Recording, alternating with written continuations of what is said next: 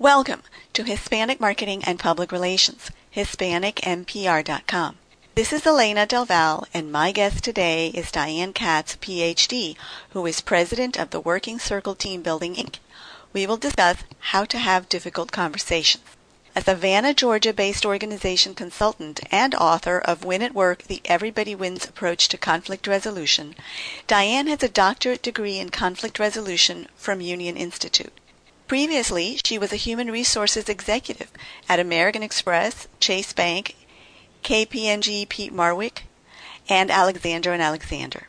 Diane's experience spans 40 years. During that time, she has spoken to groups in the United States, Europe, Mexico, and Canada about decision-making, conflict resolution, organization development, and professional development.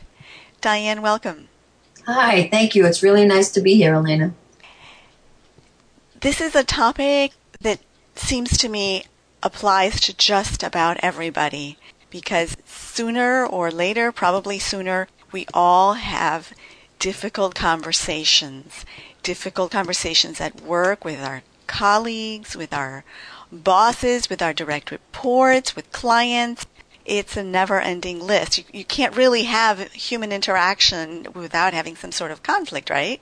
Yes, and if we didn't have conflict, life would be boring and there would be no creativity. So we need conflict. It's just the kind of conflict and how often that determines how happy we are.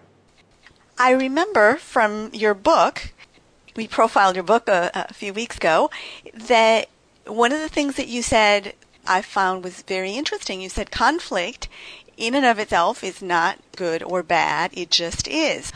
What you do with it is what matters. Would you tell us a little bit about that?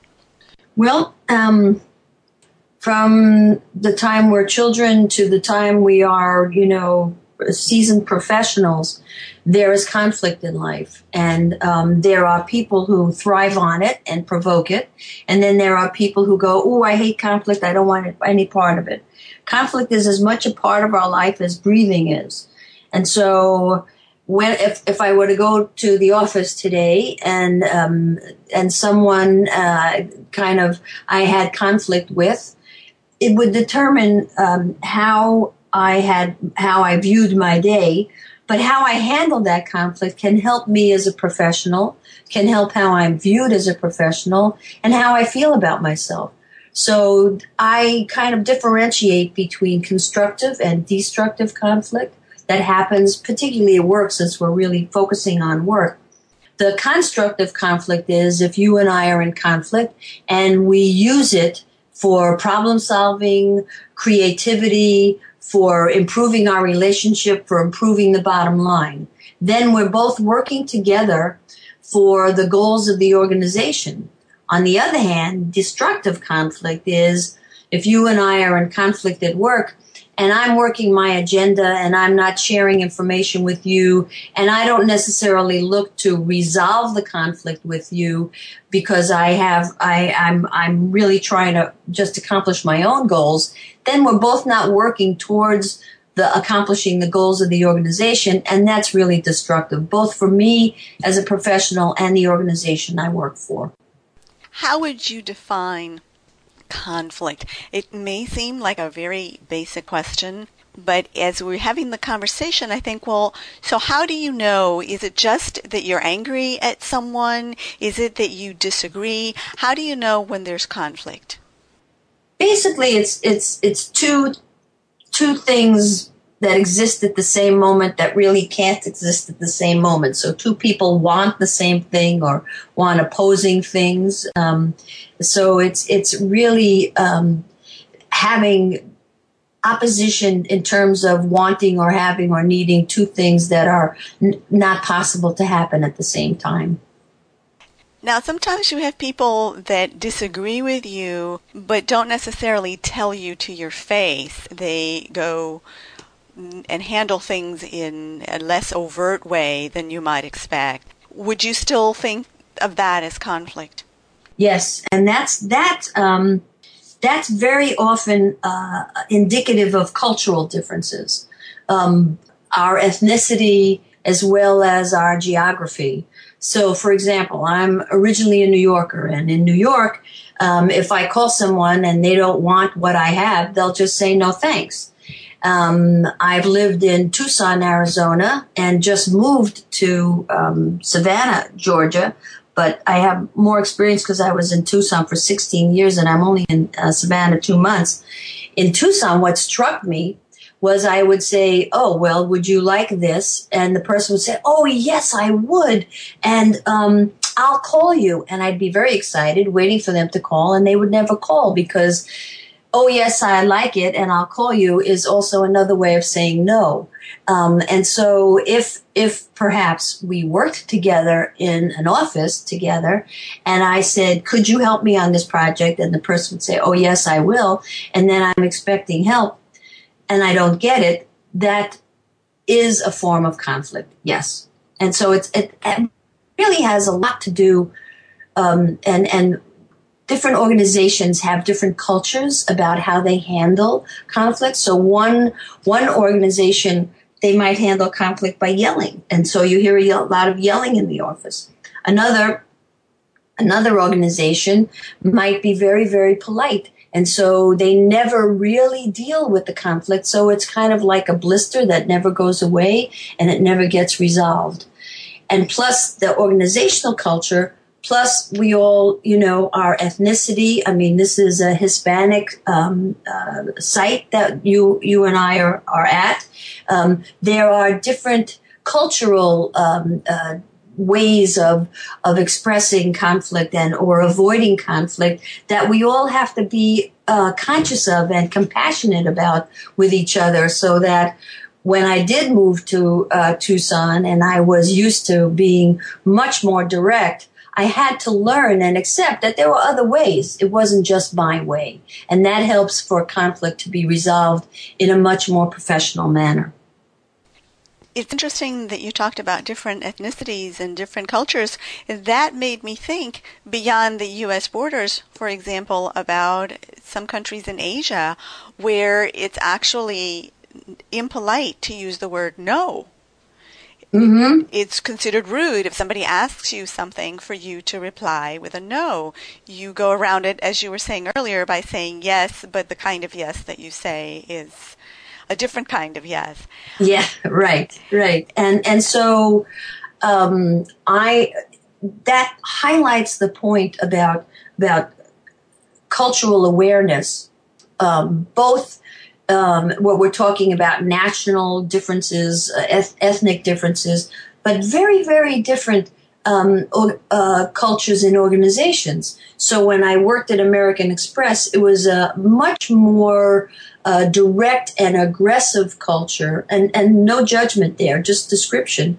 And it was very different from the culture at Chase Bank, which originally started out as a family business, the Rockefeller family. So how conflict was dealt with was very different. So when we think of culture, it can be as big as national, and it could be as small as a small entrepreneurial company that reflects the personality of the entrepreneur. So if the entrepreneur is a person who wants everybody to get along, really just focuses on, let's not talk about the tough stuff because I want everybody to like each other and like me, then you're going to have an organization where the conflict isn't necessarily directly dealt with. So it goes from the macro to the micro.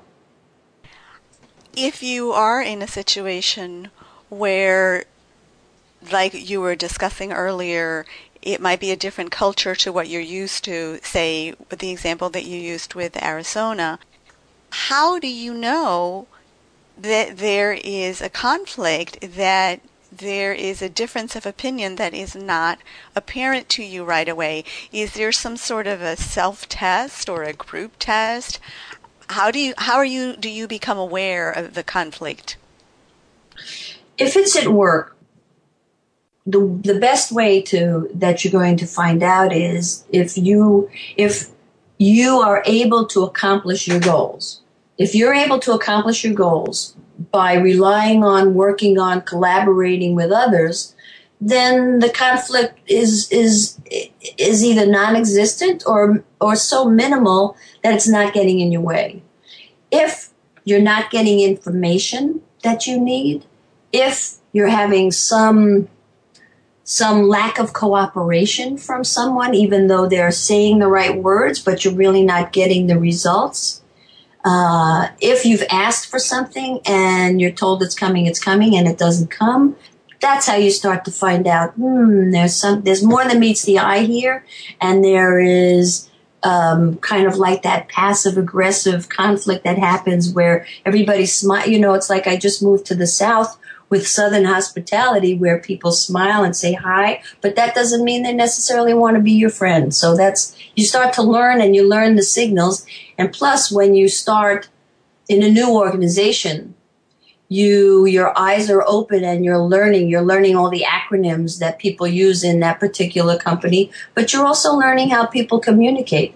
And one of the ways that I see people do that, necessarily without even being conscious, is you learn how to dress when you go to a company. Let's say I dressed in, very formally in formal business wear before I moved to Tucson or Savannah. And then when I moved there and I start to work in a company, I go, ooh, people are wearing, it's really casual. And what they call business is really what we used to call casual. So I learn and I follow the signs, and everybody does that. It just, in terms of conflict, it's becoming more conscious about it. And then the second point, that going to this question that you asked and the last question, language becomes extremely important. The use of language, the words that are okay to use, the words that are not okay. So, for example, if you work in a division or a small company where cursing happens a lot, that doesn't mean you like to or want to, but you see the way that's going to be a little more aggressive in terms of the way that conflict is handled. If you see that there is never any direct communication with a person who's higher up on the food chain, or people who are higher up on the organization chart are called by their last name, you can see that there is a certain inequality, which means you have to be extremely careful with using what I call non-charged language, which is neutral language, rather than you made me do this. This is what happened last week. So you see the difference. Are there differences, say, that you can generalize by gender or geographic location, such as the example you gave between New York and Georgia and Arizona? Are there ways that can help you, maybe for people who are language in terms of those nuances impaired, or who are less able to pick up on those clues in the corporate culture and those language that you were talking about a minute ago? Are there things that can help you along the way, such as gender and geography and so forth? Yes, there's lots. One of the people I've read a lot of her books, she writes about the gender differences between men and women, and that's Deborah Tannen, Tannen. One of her classic books is You Just Don't Understand, and it really basically describes how the difference between how men and women speak. Generally, again, men tend to come from independence and women come from relationship. So just as a quick example, if a man and woman are married and the husband gets a phone call and the husband gets a call from an old college buddy, and the college buddy says, I'm coming into town this week. And the husband says, that's great. You'll come. You'll stay at our house. And he goes home and he says to his wife, John's coming to visit this weekend. She says, oh, my God, why didn't you tell me? Because he operates from independence. Women, on the other hand, if the wife got the call, she would say, oh, let me call my husband. Let me make sure we're okay this weekend. Let me see what I could do. So you could see the difference. So that's there are lots of resources, and Deborah Tannen is an excellent one about the difference between the way men and women communicate. My book talks about the difference between in organizations between the masculine and the feminine being the more, when you hear language, and I use lots of examples in the book, when you hear more examples about getting along, not necessarily being aggressive, being conciliatory, perhaps even withdrawing. That kind of language is the more feminine language, whereas the more masculine language is, we got to go out there and we got to kill those guys. We got to knock their heads off in terms of our sales results. Though that becomes more of the masculine way of communicating. Also, there are some of the foundation of my work comes from the work in the field of emotional intelligence, and there's Daniel Goleman has written a number of books on emotional intelligence, and they're really wonderful, and they help you to understand how one can learn to resonate, to get along with your environment and the people who are in your environment. And the process that I describe in my book, called The Working Circle, talks about how no matter what is going on culturally around you, if you follow a particular thought process that I offer in the book, then people can really acclimate more easily to what's going on. And also, one of the helpful hints I would give people is latch on to someone at work, or if you've moved, like I moved across the country, find someone who there's some sort of rapport with, that you feel comfortable asking, is it okay if I do this? You know, or did I understand him right when he said this, because I'm not sure that my filter was the appropriate filter. And that really helps a lot as well. Now, we know, for example, that in some cultures, it's not okay to have a certain demeanor if you are from a certain ethnic group or a man or a woman, so that even if the rest of the group communicates in a certain way, you need to be aware of what your position is within that structure, because you may not be able to communicate that way. How do you get your finger on the pulse of that? I think the primary way is observation. I'll give you an example. I also teach college. And when I moved to Tucson, I wanted to teach college. And so I was given the task of teaching on the Indian reservation of the Tohono O'odham. And I was from New York, and I had just come from living in Chicago. And so I had read, but I hadn't had real experience. And so here I am. I look you in the eyes. I'm direct, and if you're late, I'll ask, what happened? How come you weren't on time? And I tried that once, and I saw that the other person shut down when I said, how come, what happened, why you were late? And I said it, I thought, nicely. And so I saw the door closed, and I had to learn and then understand more and say, I'm really sorry. I see that the way I communicated was not effective. And so I'm willing to shift my ways. And I didn't ask for help, because that would have been another direct question. And so observation really, really helps. And to be conscious about your observation. So if you're starting a new job, if you're moving to a new town, what strikes us always is what's different, because it's not comfortable or familiar. Just see what's different and say, how can I best deal with this? How can I best deal with this person? Let me observe a little more. If you feel someone is kind of running over you and being aggressive, that doesn't mean you can't say anything, but to be compassionately assertive is really a wonderful skill I talk a lot about in my book. But to be able to say, I heard what you said, and I could really hear it better if you just said it in a different way, because I'm having some difficulty with how you were talking to me. That's absolutely fine, no matter where you are, because you're showing that you're standing up for yourself, but that you're also a compassionate person. What would you say are the most common sources of conflict in the work environment?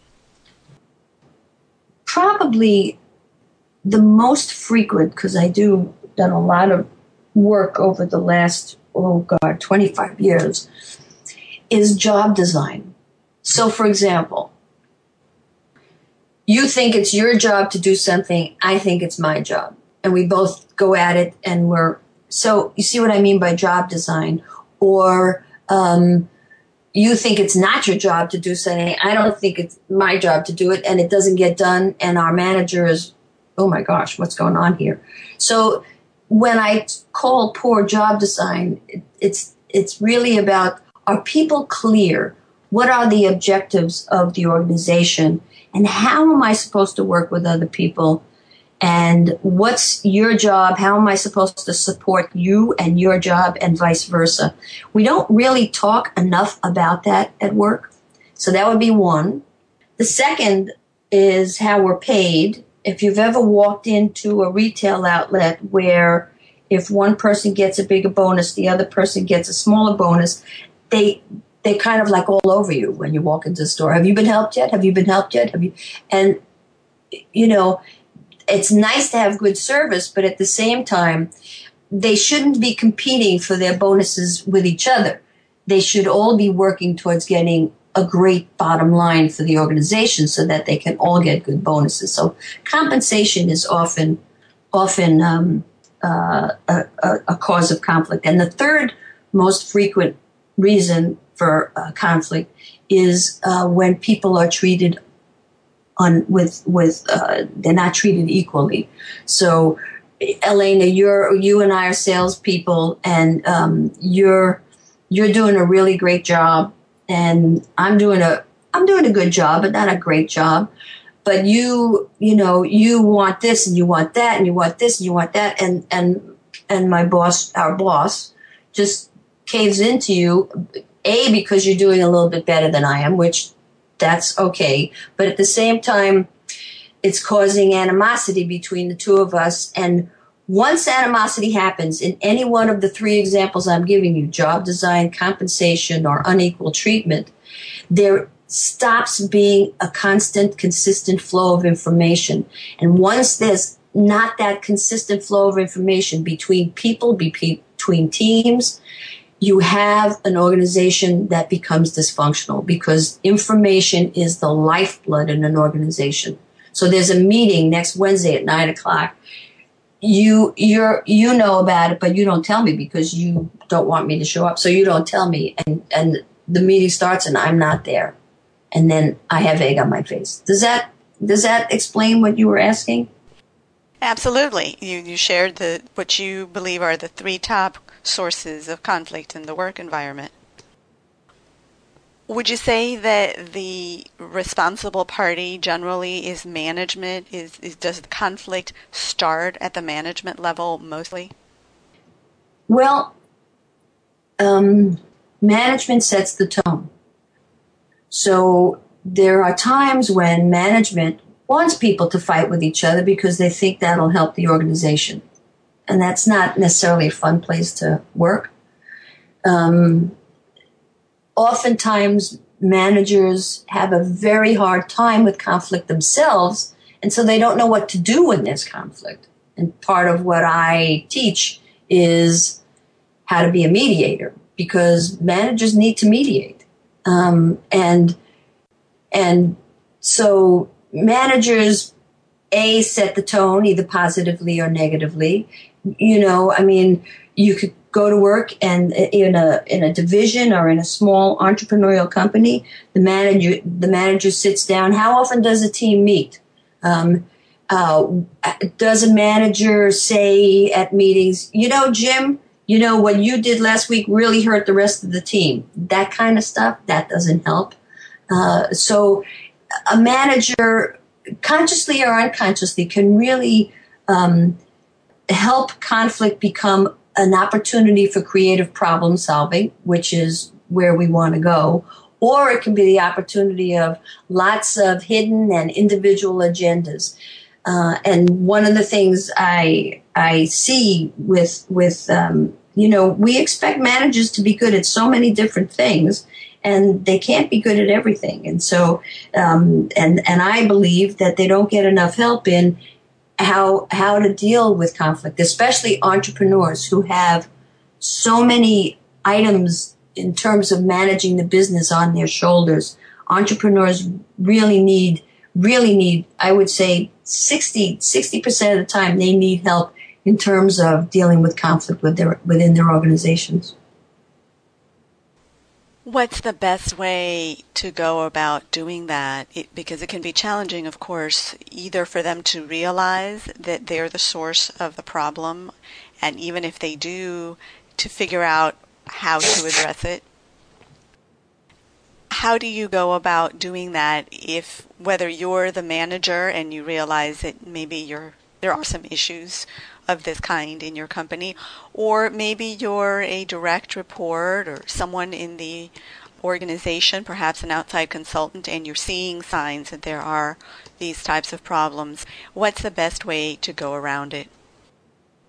Well, if you're in an organization and you are either the entrepreneur, owner, or you are the head of a team or a division, and there is stuff going on, the best thing to do is to get help, either through your HR department, if you value them and what they can do and their skill level, or you get some outside help who can give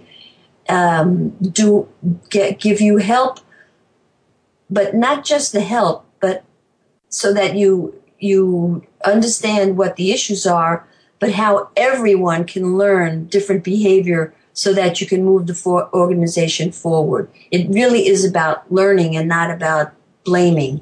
If you are not at the manager level and you see that there's so much stuff going on and you really like working where you work, but it's just becoming so difficult, if you sit down with, and this has happened because this is how I've gone into a large number of organizations, you sit down with the leader and you say, this is really a great place to work, and I think it could be a greater place to work if we took care of some of the issues that are getting in the way of us working together.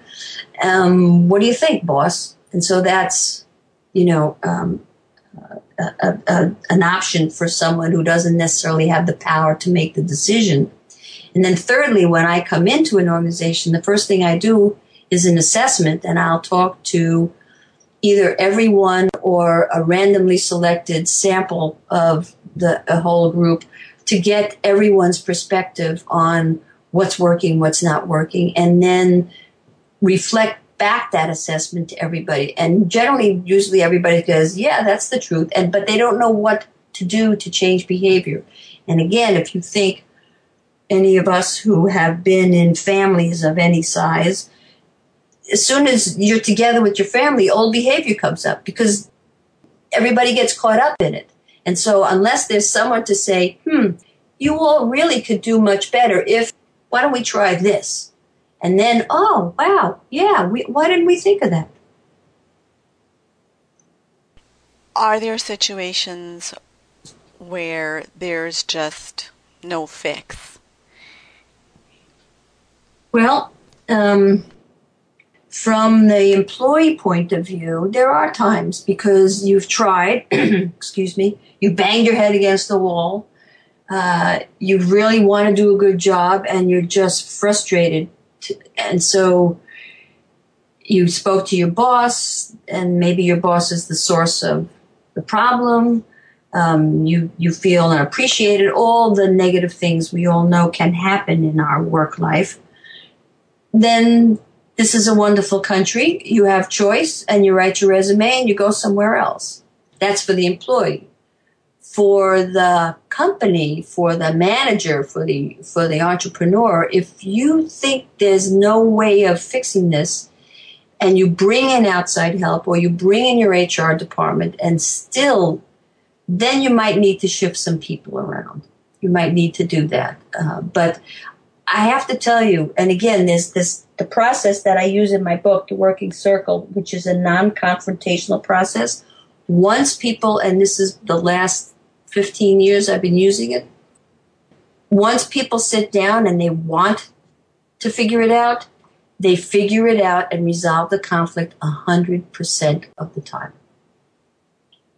Now, there are going to be times when you're dealing with people that don't want to resolve it, maybe for personal reasons, maybe they feel insecure, for whatever reasons you may or may not know about. There are going to be times that you encounter people that are not vested in the solution of the resolution of the conflict. What do you do under those circumstances?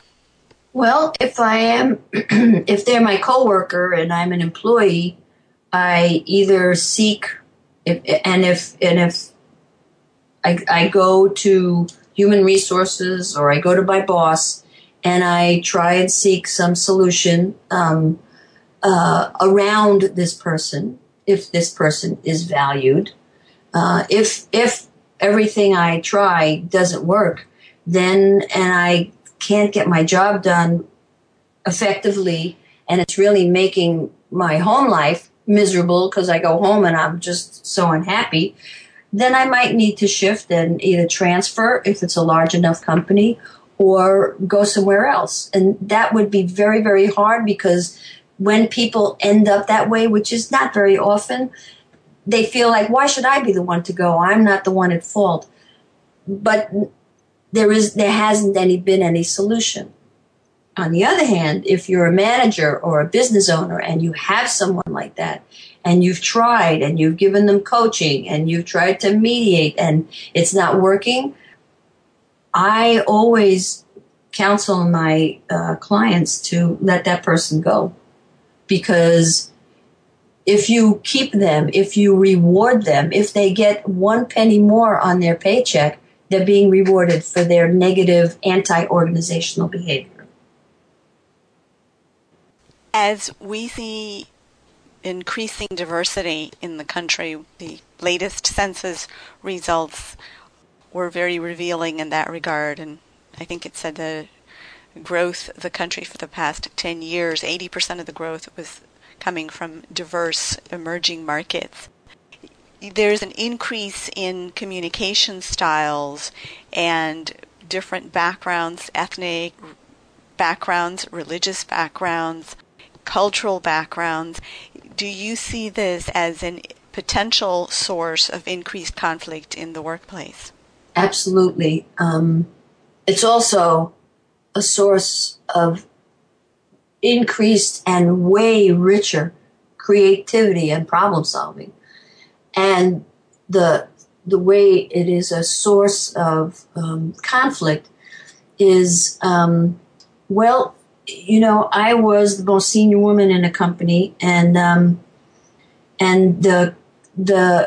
I know how some of the men viewed me as competition that shouldn't be competition, and that was not the majority, but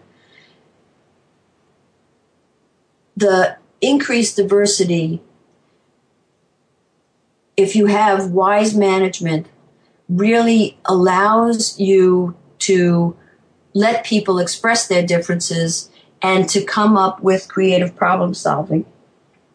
On the other hand, the joking, the nature of joking, which can be harsh at work, which can cause conflict. Many years ago, the kinds of jokes you heard were that you would hear ethnic slurs and you would hear things that were so distasteful, and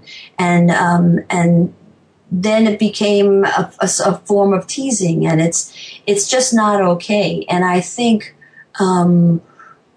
as we live in a country that is highly polarized, it's not just the diversity, the ethnicity, it's also the political diversity that causes conflict at work.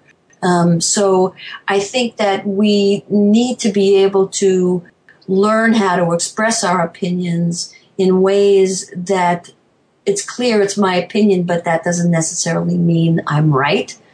And it really takes an inordinate amount of sensitivity on the part of organizations' leaders to be able to embrace differences And I see it done. I see it done in small entrepreneurial companies where, it's not that things are hidden, but it's more that, Elena, you're Hispanic, and we want to reach the Hispanic market more. What are we missing here? Because we're a bunch of people who really haven't been exposed to the Hispanic market as much. And to be able to talk about it that way, I think enriches a company and enriches conversation.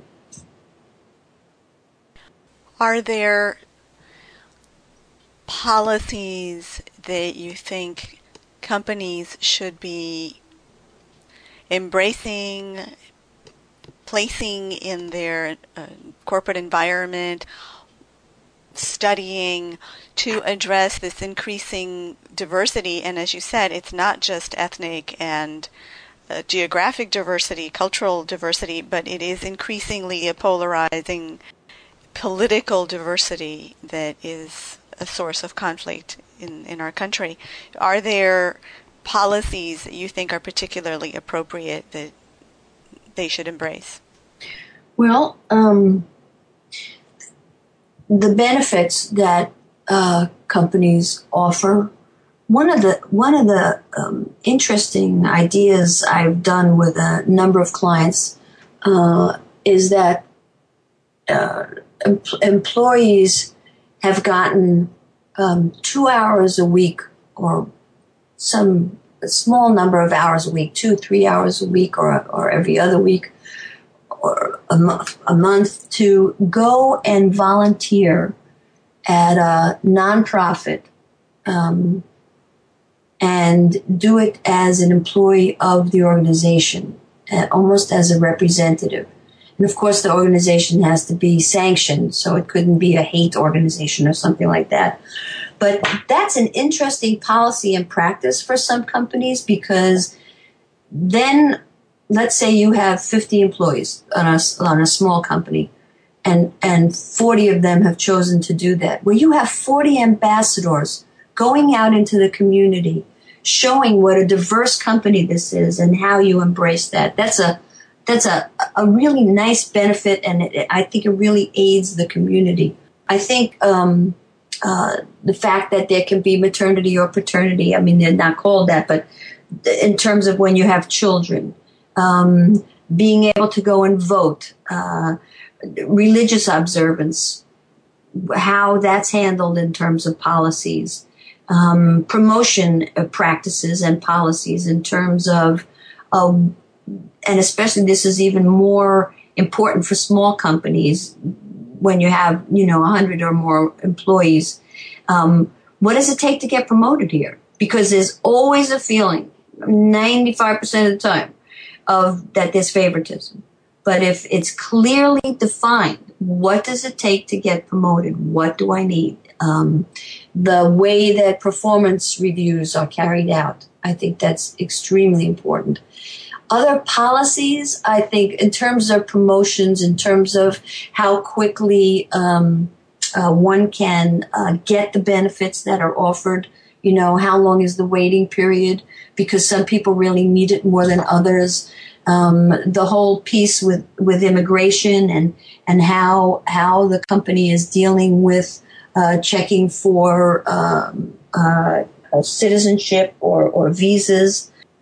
I'm not being very specific, but those would be the areas that a good HR department or an HR consultant can really do a survey and check to see, are you meeting the needs of your employees, or are you meeting the needs of only the leadership?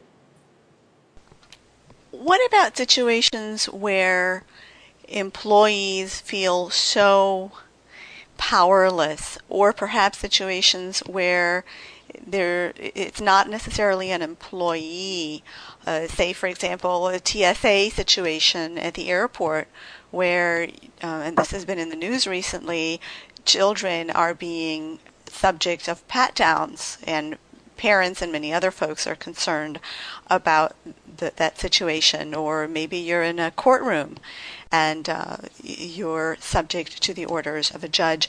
Is there a way to deal with those situations where you maybe you're the boss at the office, but in this particular situation, you are powerless. How do you go about the conflict resolution in a non-combative way? Do you have any suggestions for that?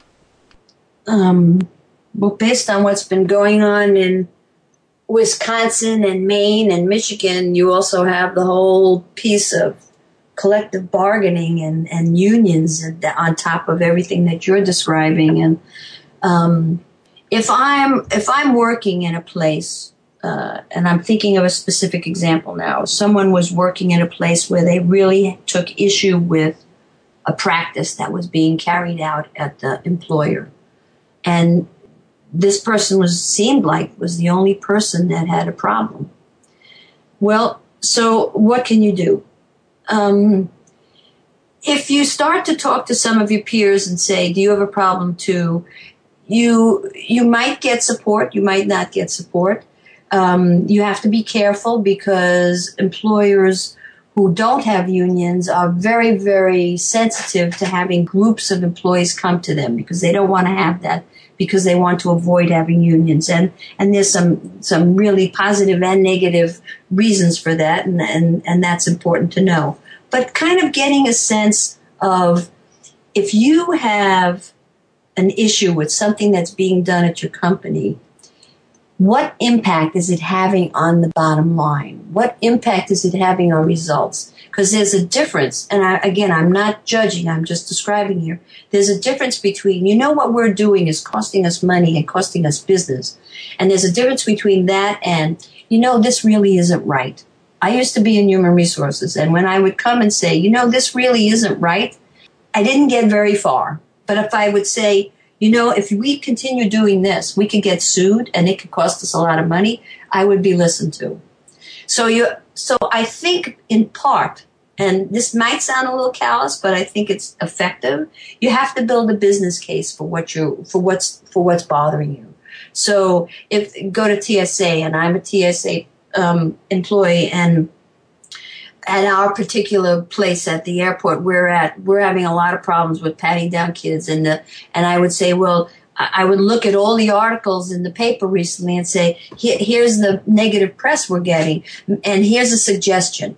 That's the other piece. Do your homework, look at the impact on the business, and then have a suggestion rather than saying, what you guys, it's not about what you guys, it's about what we're doing. And here's a suggestion. What do you think about my suggestion? That's very different from complaining, finding fault. And that's one of the core differences in conflict resolution. If you can come with a statement of, here's what's happening, here's the impact, and here's my suggestion on how we might handle it differently, then at least you are a person who is coming, thinking about the business, thinking about the organization, and having suggestions. Because managers, most of the time, really appreciate initiative. How do you have that difficult conversation? About the one we were just talking about? Just in general, when you have a situation where there's a conflict and you have to have a difficult conversation with someone, what's the best way to go about it? There's a conflict and you have to address it. How do you go about doing that? Okay, sorry. First, you have to go get a double espresso and really make sure that, no, I'm joking. Number one, and this when I've taught this around the country, it sounds so simple and it is so hard. You speak for yourself. So, for example, I'll use you, Elena, since we're speaking. Let's say we went to a meeting last week and you said something and boo, it just made me crazy. All right?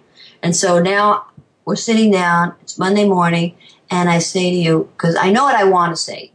And again, this is what my book talks about. If my style is aggressive, I'm going to say, what the heck were you doing last week? Right? In some form of that. If I have a withdrawing style, I might not say anything, but I might not say anything at all to you because I'm so upset inside, which means now we can't have an appropriate and productive business relationship. What I can say is speak for myself. Elena, when we went to that meeting last Wednesday, I I got to tell you, I had a hard time with what you said. It was, I got upset, and it was when you said XYZ that I really had a hard time. And I'd love for us to talk about it because I really want to have a good working relationship with you.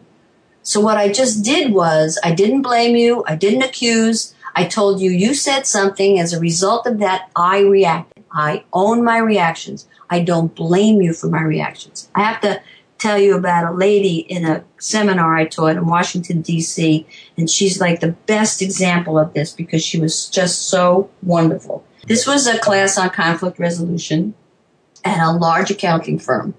And there were about 20 people in the class. And there was one lady there, and I was talking about this because this is about giving what is called an I message. This is how I feel, what I need, what I want, not about what you did. And so we're talking about this, and she raises her hand, and she was maybe she was 5 feet tall, and she was very, very neat. You know, she looked like she'd be a perfect administrative person. She was just so neat and precise. And she said, you know, I work for someone in the office here who just always yells. And everybody kind of like was figuring out they knew who she worked for, you know, because people have reputations. And she said, you know, and one day I went into her office and I said, you know, I really want to do a good job for you. I believe I do a good job for you, and I would do a better job for you and I would appreciate it if you wouldn't yell when we interacted. Everybody in the room got silent, and it was almost as if all the air was sucked out of the room. And I said, and so what happened? And she said, well, she stopped yelling at me. She still yells at everybody else, but she doesn't yell at me anymore. And that's a perfect example of someone who probably earned 1/6 of what the person earned that she was talking to, or probably 1/10. But she was able to give an I message and say, this is how I feel. This is what I need. And I'd really like us to be able to talk about it. That's how you have a difficult conversation. Are there personality types or profiles that are the more common conflict creators, if you will, and ways to deal with them? Are there any thoughts that you have on that? Yeah, they're in my family. I'd like you to meet them. Let's see. There is the, again, I have a conflict style questionnaire in my book, and it goes from the aggressive to the withdrawing. And I see those two as conflict creators and or perpetuators. So the aggressive person who's in your face, pointing their finger, blaming you, you know, the bully, the aggressive person, they create conflict very often and often enjoy it. Then on the other hand, the people who can, in a lesser way, create conflict, but in a greater way perpetuate it, are those people who withdraw. So I work with a bully, and the bully comes into my office and says, blah, blah, blah, blah, blah, and raises their voice, and I don't say anything. And they walk out. Well, guess what? I've just told that person it's okay to talk that way to me, and we never get the conflict resolved. So those are the two types that kind of perpetuate or instigate conflict. There's another one which might be a little surprising, and those are the people who are always, and I use that word carefully, always willing to compromise. I'll give a little, you give a little. I'll give a little, you give a little.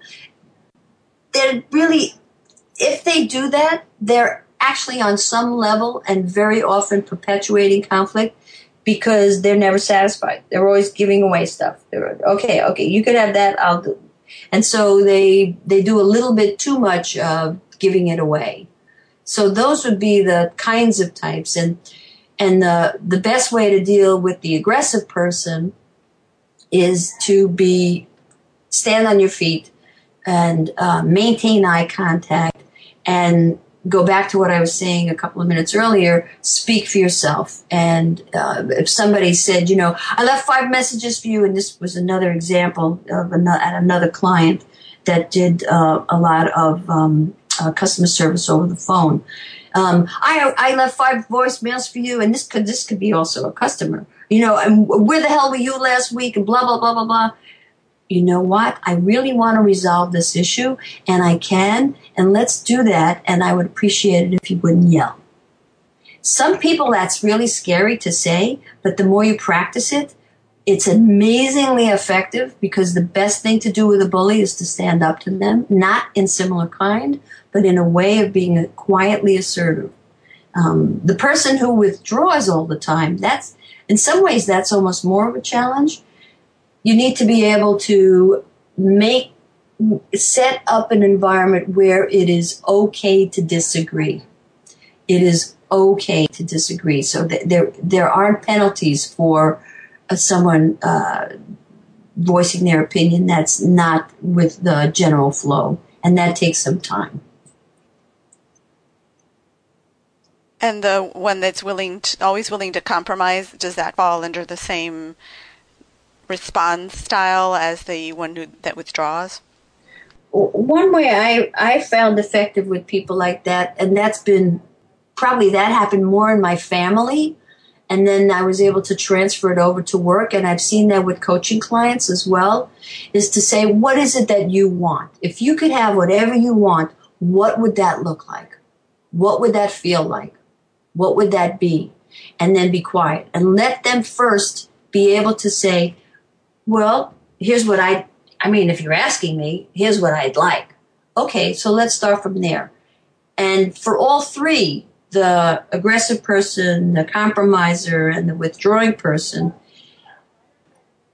the process that I have in my book helps people who are of different styles to be able to sit down. And you don't have to say, I have this process, I want to use it with you. Just ask the questions. And the process talks about asking questions so that you can deal with the aggressive person and you can deal with the other 2 types, depending on your type. I mean, if I'm aggressive and you're aggressive, it's going to take self-control not to want to poke you in the eye as you've poked me in the eye. So it's really, and it's again, changing the language that we use to be non-charged, non-blame, not about who's wrong or right. Focus on the solution rather than the problem. It's interesting that you talk about asking questions. That made me think of someone that once said to me, any question you ask is putting someone against the wall, because any question that you ask requires an answer. How do you deal with that? Well, let me tell you what the questions are in the working circle. And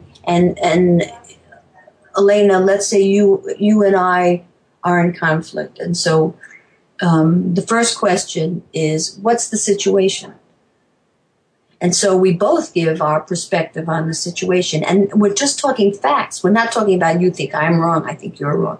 We ask this question together. This isn't me asking you. This is me asking us. And so what's the situation? Well, let's see. It's probably been about 3 weeks since that trip to St. Louis when we had to do that trip to visit the client, that you and I have been having some issues. And it started at that meeting in St. Louis. Those are facts. Those are facts. We have a project we have to work on that we have to have completed by May 16th. That's a fact. Okay, so going back to your comment, these questions are asked together. This is a non-confrontational process. So the next question is, well, what's negotiable?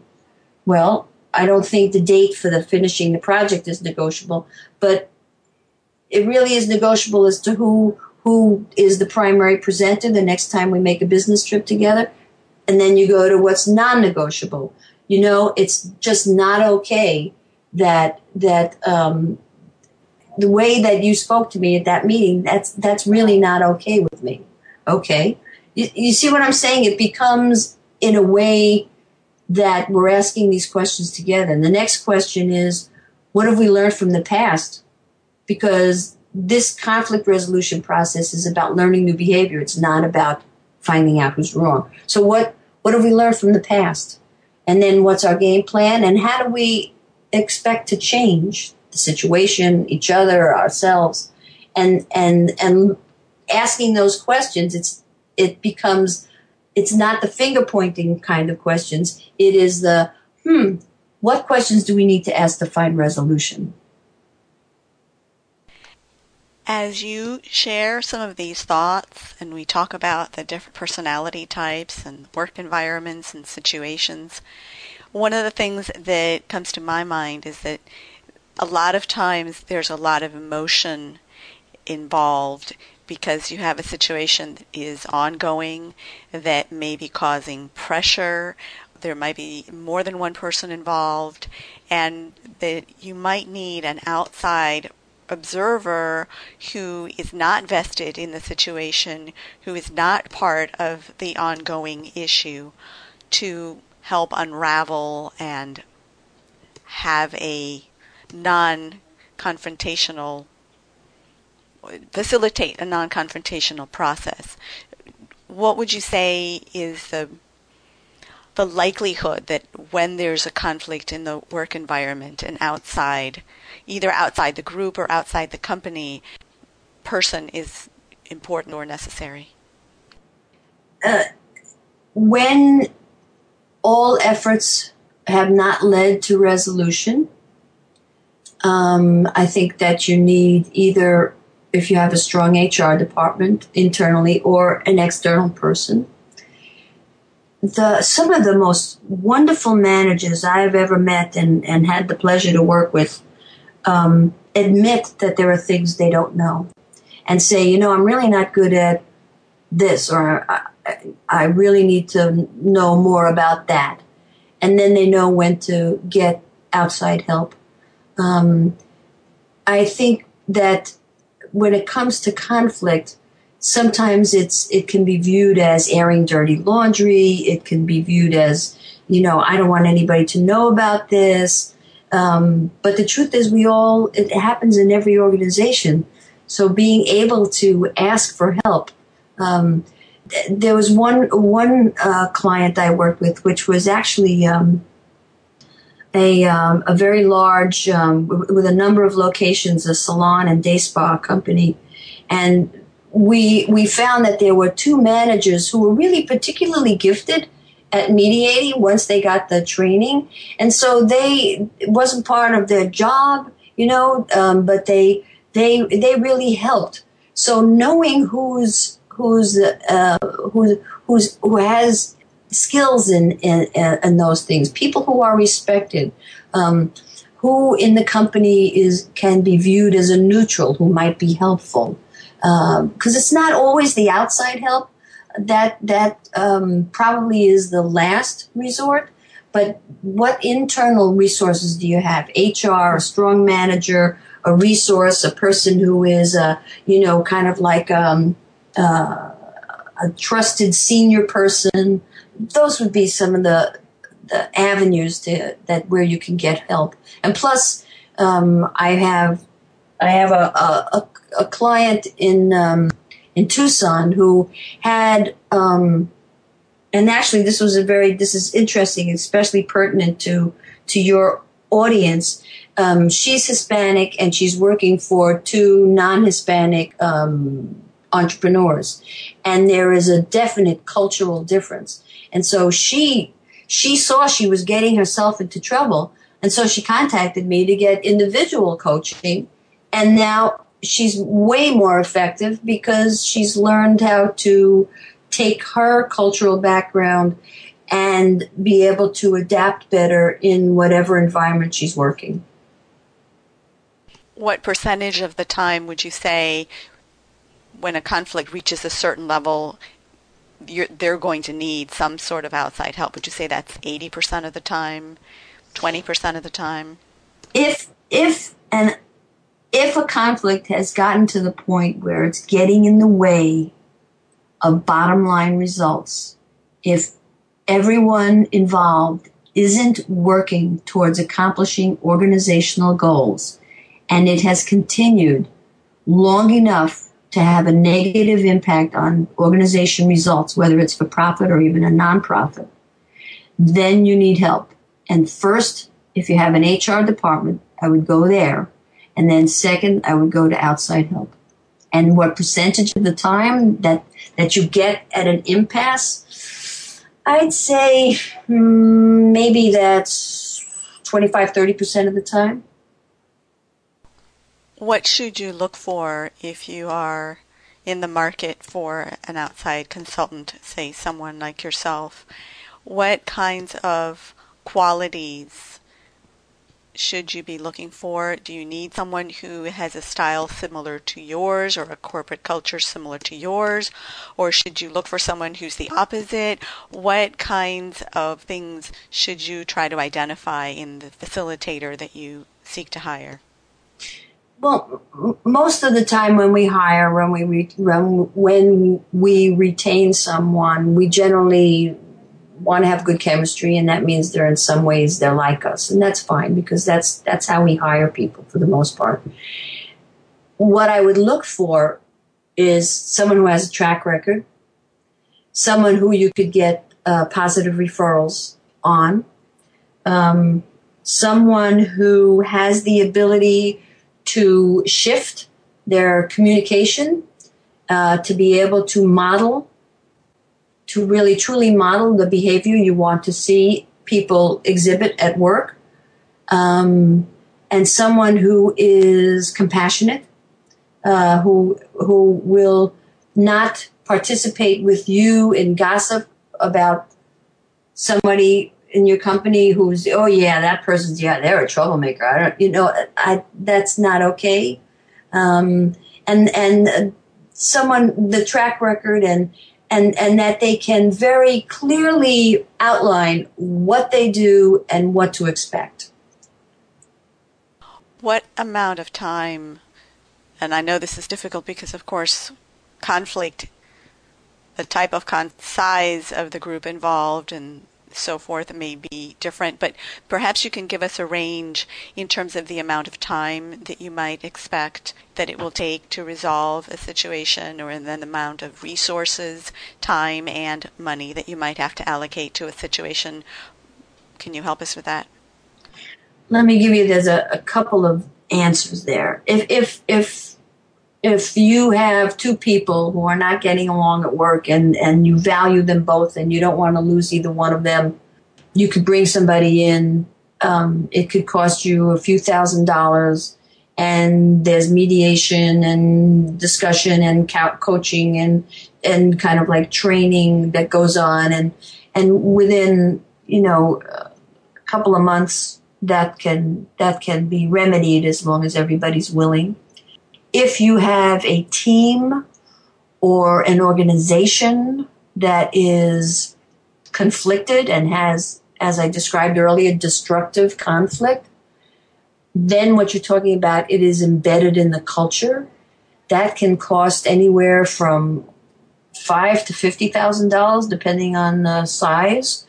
But that, don't expect, because when you want to make a cultural change in an organization, you can't expect a cultural change to happen in less than 12 or 18 months. So it's going to take time, because part of what you're going to do is train people, coach people, mediate.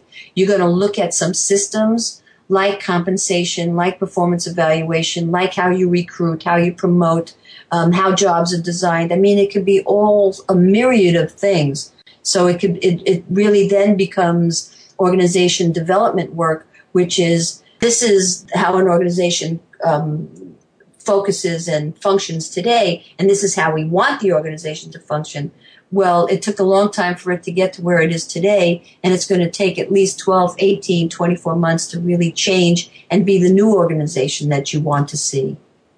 What tips, what suggestions would you share with our listeners, Diane, that they might take back to their work environment, or maybe even to their home environment, that can help them deal with this conflict or this difficult conversation that we've been talking about? How to have a difficult conversation, how to address conflict. What tips would you share with them? Well, here's three takeaways that I think that people find very helpful. One, when you are talking to someone you're in conflict with, try to keep the word but out of it. For example, I want to be able to resolve this with you, but that the but negates what you said. So just keep but out of your language. And I can make a silly joke, but keep the but out of your conversation when you're trying to resolve conflict. The second tip would be all bullies can be handled. And number one is you need to look them, maintain eye contact with bullies. Don't start looking down at the floor. Don't start picking on your clothing. Just look at them and maintain a neutral look. That would be two. And then the second, if you're a manager and you have conflict on your team and someone comes to you and says, I can't work with Jim anymore or Jane anymore. I don't say, well, tell me what's going on. The first thing a manager should do whenever anybody comes into their office and is complaining about someone else is, what have you done to try and resolve it? And if you can't resolve it on your own, I will bring the other person in and the three of us will sit down and talk. Keep the butt out of the conversation. Mm-hmm. Be aware that bullies can be handled. And if you're the manager overseeing a group where there is a conflict, ask the person who's bringing that to your attention what he or she has done to address the issue, and if necessary, bring the two of them together. Yes, don't start getting information from one because then they will perceive that you are on their side. Thank you, Diane, for joining us from Savannah, Georgia. My pleasure. It's really been nice speaking with you, Elena. And to our audience, thank you for listening to Diane Katz, Ph.D., who is president of the Working Circle Team Building, Inc., who discussed how to have difficult conversations. Please share your suggestions, questions, and ideas by leaving a comment on the HispanicMPR.com website. If you or someone you know would like to be on the show, you can email me directly at editor@HispanicMPR.com. That's editor@HispanicMPR.com.